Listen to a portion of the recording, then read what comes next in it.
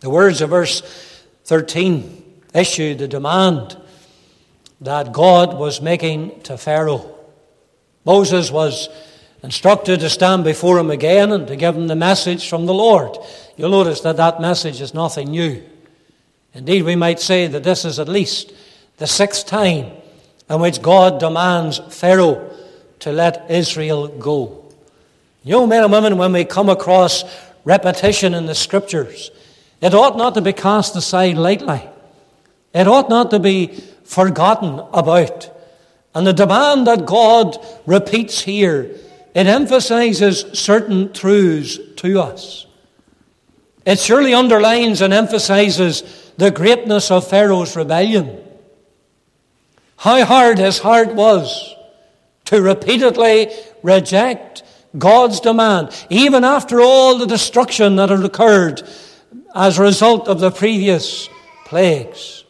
And yet when we think of today, is there any difference?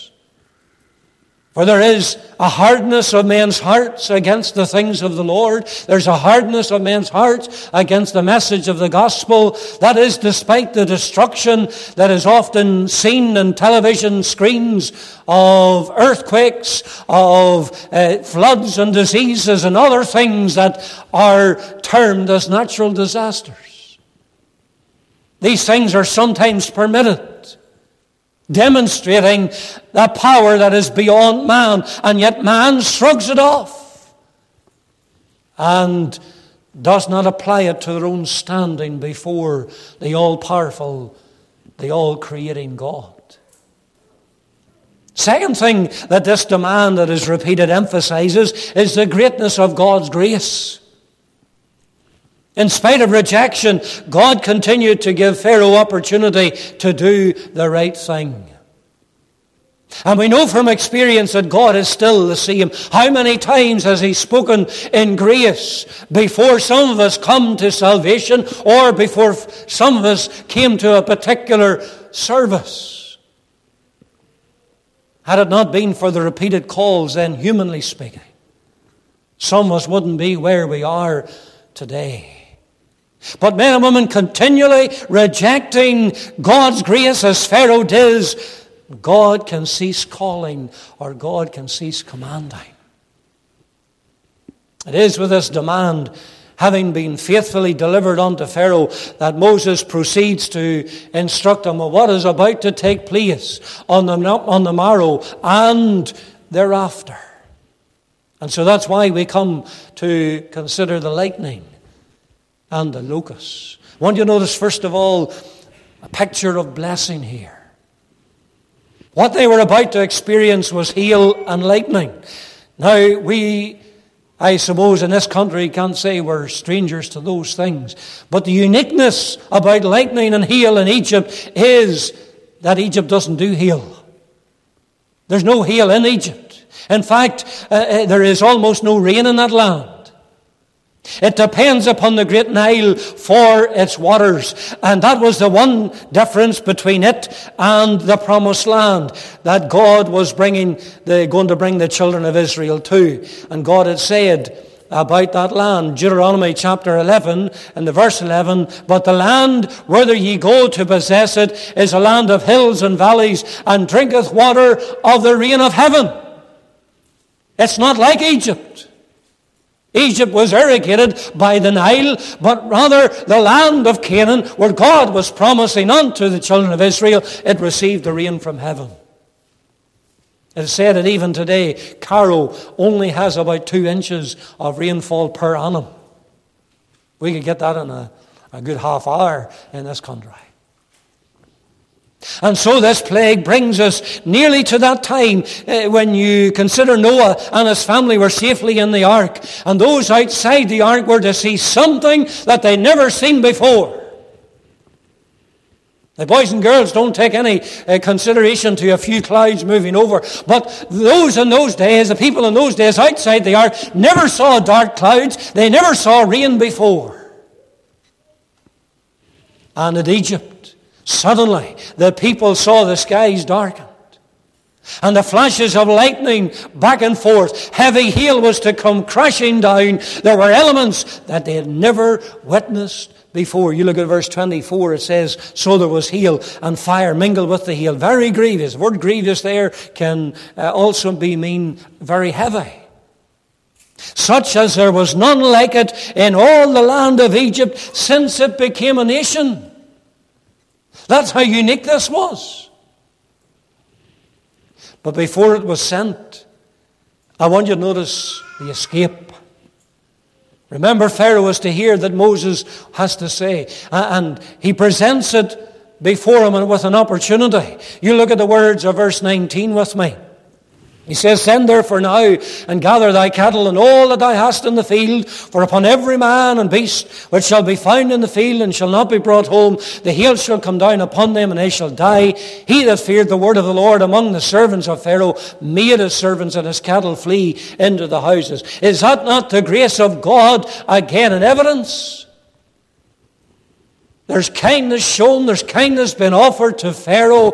He was given a warning of not only what was to happen, but he's given a warning as how to avoid the worst effects of that plague. The people and the animals, they could be spared if they were to stay under some shelter.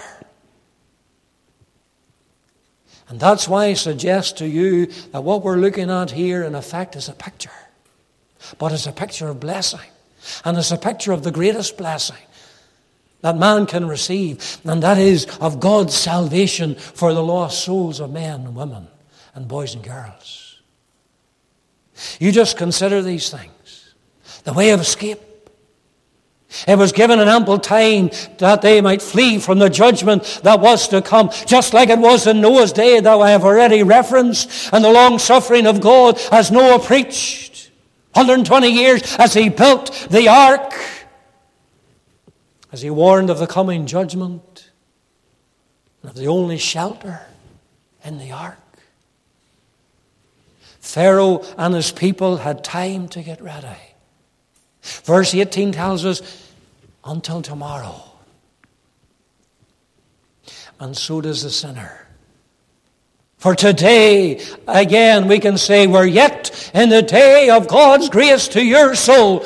And God is giving you an opportunity to flee from the judgment that is to come. Another thought, the warning was unmerited. Moses is standing before Pharaoh. He's given him this opportunity. After all, Pharaoh didn't deserve any leniency. He had treated the people of God with contempt. He had treated the God of heaven with contempt. He had rejected every other warning and opportunity to do the right thing prior to this. He didn't merit the least of the Lord's mercies, and neither does the sinner who is born of Adam's fallen race. We don't deserve the least of the Lord's mercies. The warnings are unmerited. Thirdly, there's a simple way of escape here that all could understand. Nothing complicated about it. They had to flee. They had to take shelter. That's it. And so it is in the gospel. There's the just wrath of God against sin. The day of judgment is looming. It's coming. There's need to seek that safe haven, that refuge, and that shelter, which is only to be found in the person and the atoning work of the Lord Jesus Christ. Why? Because He paid the punishment that our sin deserved. Simple.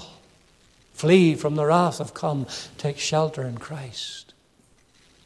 And furthermore, this message was extended to all. It wasn't just to Pharaoh in his lofty position.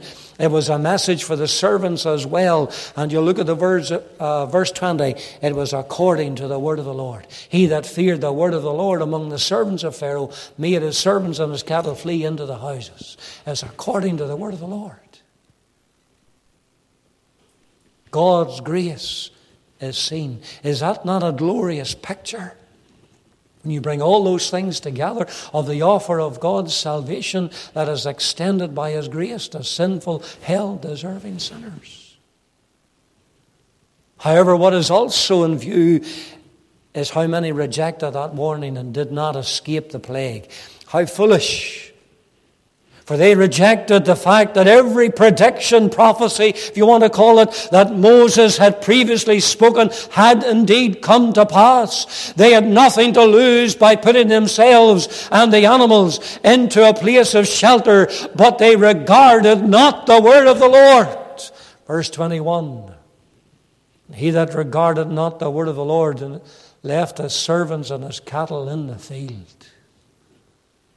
I wonder, is this a picture of how many have treated the word of God to their own soul? Note the extent of this plague. It devastated the land. Egypt must have recovered somewhat from the previous plagues, but that recovery is now wiped out. And the judgment reaches a new height, because not only are the animals slain, but also any that were outside in terms of people. How frightening it must have been, as can be noted from the words that are used here. You followed with me, verse 18. It's a grievous hail. It's very heavy.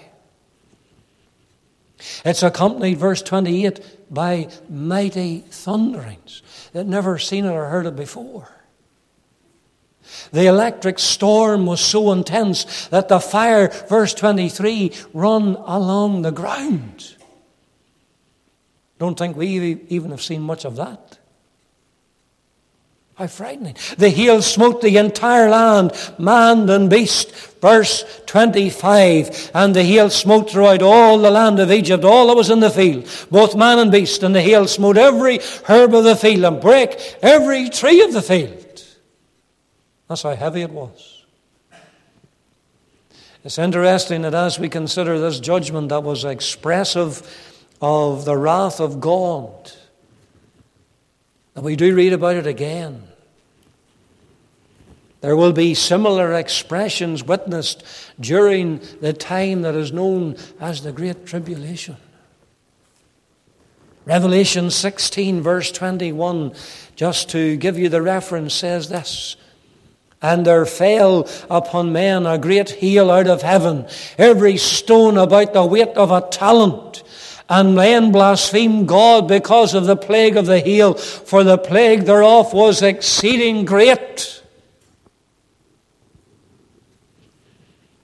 The picture painted is also, however, of a further exemption. Verse 26, God's people were spared from this judgment. And as previously, it teaches the blessing of safety only that is found being in Christ, in that eternal ark. And that safe haven and that refuge from the coming storms of God's wrath. I wonder, can I ask this morning, are you there? Are you in the ark? Christ Jesus. There's a picture here, I believe, of blessing. We bring it all together as a picture of God's salvation, what we have in Christ, what the sinner can have if they seek Him as their Lord and Savior. But you notice also here Pharaoh's behavior. For what follows is the response that Pharaoh gives, of course, to this plague of hail, and at least that is what it seems on the outward. At first glance it might seem even commendable. But when we take a little look deeper and closer at this man, you begin to realize he didn't know how to be honest with God. Maybe you've heard it said of someone, he doesn't know how to tell the truth. A man can't tell you the truth. Well, here's a man who couldn't be honest with God. And that's why I suggest to you that his behavior is reckless. Verse 27, Pharaoh sent and called for Moses and Aaron and said unto them, I have sinned this time, the Lord is righteous, and I and my people are wicked. Those words are certainly the right language. They are what many might suppose to be words of repentance. He admits to sinning. He admits that there is a God in heaven who is righteous. He admits that he and his people are evil and wicked. There's a sense in which we cannot argue over anything as so far that he has said. But the difficulty is this: he didn't mean a word of those sentiments. Pharaoh had his back against the wall. Pharaoh is in a difficult place, and he needs to get out of this trouble, just like so many look upon circumstances that they might find themselves in today. And that being so, he and others like him will confess to do anything just to get out of trouble. And his recklessness is proved when later he recants of his promise to let Israel go. You'll notice it in verse 34. And when Pharaoh saw that the rain and the hail and thunders were ceased, he sinned yet more and hardened his heart. He and his servants, and the heart of Pharaoh was hardened, neither would he let the children of Israel go, as the Lord had spoken by Moses. His duplicity comes out in plain view. He says one thing, but in practice he does the exact opposite. And now, not only is his heart hardened again, but so are also those of his servants. He is guilty of leading others to destruction by his rebellion. Never forget, child of God, that our lives and our words, they set some sort of example to others. It's either for good in God, or else it's for evil and destruction. What sort of example do we set? Do you see his request? Verse 28, entreat the Lord, for it is enough. There be no more mighty thunderings and hail, and I will let you go, and ye shall stay no longer. The problem with it is it's conditional. In other words, Pharaoh was saying that he would let the people go if and when the hail and the storm of hail was stopped. That's not obeying the demand of God. Indeed, it amounts to disobedience. Because he should have been willing to let the people regardless of the storm, because God had commanded him to do so. If he had been doing things right, he would have let them go, and then he would have trusted God to cause the hailstorm to cease. But yet, how many make the requests? How many say prayers today in a similar fashion and vein? Lord, if you'll get me out of this trouble, then I will do this, or I will do that or the other. And an empty vow is made. It's no different to Pharaoh. It's adding conditions where we haven't the right to do so. There seems to be a forgetting of who God is, that he is the sovereign, almighty God, that he dwelleth in light and accessible and full of glory, that he doeth according whatsoever he will according to his armies in heaven and among the inhabitants of men, that he doeth according to his divine purpose and will, and he doesn't need the aid of any one of us to carry out that will. If God commands, then we should obey implicitly regardless of circumstances, without condition. Then the behavior of Pharaoh, it meant a removal. Because you'll see verse 29, Moses said unto him, as soon as I am gone out of the city. Verse 33, and Moses went out of the city from Pharaoh and spread abroad his hands unto the Lord. Moses responded to him by stating that God was ready to forgive. God was ready to show mercy. He's not more ready to forgive than we are to seek it in repentance.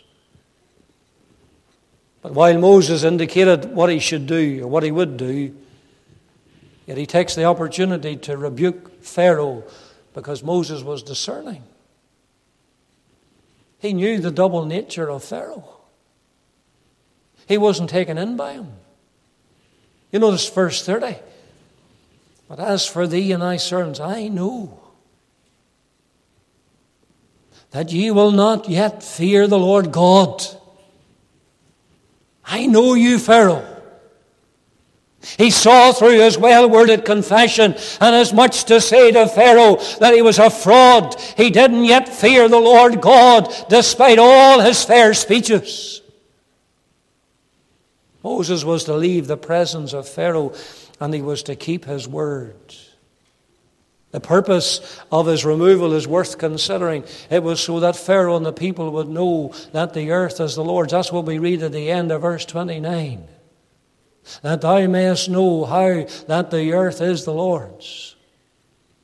It was a means of teaching Pharaoh about the Lord God. Moses was going out, he would act in a manner which instructed mankind about the Lord. Dear child of God, our life should be an instruction manual to those who know not the Lord. They may not read the Bible, they will read your life and they will read my life. But what do they see? What do they learn? What are they taught? It ought to be our prayer that our lives would instruct others of the one and true and living God of heaven and earth. That our lives would show forth the fruit of the God's Spirit. Love, joy, peace, long-suffering, etc. It ought to be our prayer, men and women, that this church on the Tandragee Road would be known as a place where people are taught the Word of God, are taught the person of God. Because there are so many that go under the name of church and they offer nothing but froth. Sometimes it's even framed into a course, and the people are not taught. Children are not taught in the Sunday school. And as a result, we have a country today and people don't know God. That's the reality. Oh, we're supposed to be a Christian country, and yes, we have great privileges. The gospel is still preached, but there's a vast number of people and they don't know God. They don't know about God, and they don't know God, and they're not strong, and they're not able to do great things for God because they're not taught. The other thing I want you to notice is that Moses removing himself from Pharaoh meant that the place where he sought the Lord was not in Pharaoh's palace, but it was out of the city. I've never seen that. I have to confess, when I was looking and studying this, I've never seen that before. Verse 33, Moses went out of the city from Pharaoh and spread abroad his hands unto the Lord, and the thunders and hails ceased, and the rain was not poured upon the earth. Now, that tells me something. That tells me that Moses was spared as he left the palace of Pharaoh to go out of that city. The hail and the thundering lightning was not upon Moses. He was protected as he walked through that city to the place of prayer, where he lifted up his hands unto and his heart unto the Lord as he made effectual, fervent prayer. That should have caused Pharaoh's behavior to be changed, but it does not. Oh, to see the change in the hearts of men and women in these days, a change that only God can wrought. For he has promised not to do a renovation job, but he has promised to give us a new heart. Ezekiel chapter 36 is the promise of the Lord, verse 26. A new heart also will I give you, a new spirit will I put within you. I will take away the stony heart out of your flesh, and I will give you an heart of flesh. I will put my spirit within you and cause you to walk in my statutes, and ye shall keep my judgments and do them. Ye shall dwell in the land that I gave to your fathers, and ye shall be my people, and I will be your God. There's the promise to the unsaved today. He'll give you a new heart. He'll put a new spirit within you. The Holy Spirit that enables the repentant sinner to walk with God, to walk in accordance to His Word, to live as a believer. That's the change we want to see. It's only the power of God that can do such. So having noticed Pharaoh's behavior, I want you to notice then the plague that blighted. Because Moses, again directed by God, goes in before Pharaoh to instruct him of what the next plague will be if he refuses to let the people go. Regardless of the response of Pharaoh, Moses is faithful to his task. But what I want you to notice in particular is the plan regarding this plague. The land was going to be covered with locusts. And in the opening verses of chapter 10, there's a repetition of the word that 3 times over. And therein is found the design or the plan of God. Just have to read the first 2 verses. This plague, as with others, would show, first of all, the power of God. Look at verse 1. And the Lord said unto Moses, Go in unto Pharaoh, for I have hardened his heart and the heart of his servants, that I might show these my signs before him. The plagues displayed the power of God. They demonstrated to Pharaoh and the people of Egypt that God was superior to any of those man-made gods that they worshipped. It is often through times of trouble, that men will only start to think about the power of God. And we need to understand God's power if we are going to honor him as the only true and living God. Then there's another that has to do with telling about God. Verse 2. And that thou mayest tell in the ears of thy son and in thy son's son what things I have wrought in Egypt. These plagues gave the parent the opportunity to tell their children about God. Indeed, it emphasized to them the responsibility they had in teaching the children. And dear people, I want to underline that to you, because here's something that was emphasized to the children of Israel. Turn over with me to Exodus chapter 12, for example. Exodus 12, I'll give you a couple of verses here. And it shall come to pass when your children shall say unto you, What mean ye by this service?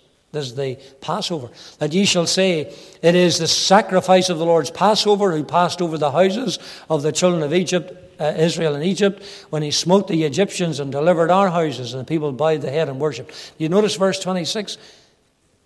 When your children asked you, What is this? That ye shall say, they were to teach the children. Come over with me to Deuteronomy.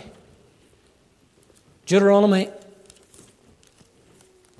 is a book where you'll see remember. I go into houses sometimes and I see those little forget-me-not stickers on the fridge freezer. Put the bins out, or do this or do that. Well, Deuteronomy is like that to the children of Israel. They're on the verge of crossing over into the promised land. And Moses rehearses much of what they had already learned and taught. But he says, remember. That's why you'll find the commandments, for example, in Deuteronomy as well as Exodus 20. In Deuteronomy chapter 4, verse 9, Only take heed to thyself and keep thy soul diligently, lest thou forget. There it is again, the things which thine eyes have seen, and lest they depart from thy heart all the days of thy life. But teach them thy sons and thy sons' sons, especially the day that thou stoodest before the Lord thy God in Horeb, when the Lord said unto me, Gather me the people together, and I will make them to hear my words, that they may learn to fear me all the days that they shall live upon the earth, and that they may teach their children. Moses is reminding them, you're to teach the children. You're to teach your sons and your sons' sons. Give you one more, Deuteronomy chapter 11, verse 19. And ye shall teach them your children, speaking of them when thou sittest in thine house, when thou walkest by the way, when thou liest down, and when thou risest up. Parents, these commandments are emphasized to us, for it is still the duty of parents to teach the children. Teach the children the things of the Lord. That's not a duty that you are to delegate to a Sunday school teacher, or you are to delegate to a childminder. You're to teach the children. I'll tell you something, you don't teach them. The world will teach them plenty. That's wrong. And don't depend on the schools to teach them either. Doing away with the assemblies and doing away with the teaching of God's word in many places. Teach the children. Parents, plural. And the third that has to do with the knowledge of God. Verse 2, if I take you back to chapter 10. And that thou mayest tell in the ears of thy son's son, what things I have wrought in Egypt, and my signs which I have done among them, that ye may know how that I am the Lord. There's 3 that's underlined them. The plan of God was that these plagues would increase the people's knowledge about God. I wonder, is that how we would look upon trials and difficulties that arise in our life? You may be questioned, you may be asked why. I wonder, do you ever consider, because of them, I know God better? The psalmist was there. The psalmist said, 119 and verse 71, he said this, it is good for me that I have been afflicted, that I might learn thy statutes. Are we able to say that? Times of difficulty, time of a trial. You know, Lord, it's been good for me because I've been drawn closer to you. I know you more. We're always learning more about the Lord, even through difficult circumstances. And the more we learn about God, of course, then the more we can share with others. Then you'll notice the plea that is made about this plague. How, when Moses stood before Pharaoh again, he faced him with a question. That question you'll find in verse 3. How long wilt thou refuse to humble thyself before me? Let my people go, that they may serve me. His proud heart was preventing him from obeying the word of the Lord. And another caution is issued to him, should he disobey this time as well. Verse 4, else, if I refuse to let my people go, behold, tomorrow will I bring the locusts into thy coast. A warning of impending judgment was being issued so that he might change his ways. But as before, he refuses the grace offered, and therefore judgment came in the form of plagues. And plagues, form of locusts. And I have to say that the plague of locusts is what is considered one of the terrors of the East. They prey upon the crops. They consume everything before them. If I can make reference again to the psalmist and how he describes this time, I think it throws some light upon it. Psalm 105 and verse 34, I'll read it to you. It says, they did not...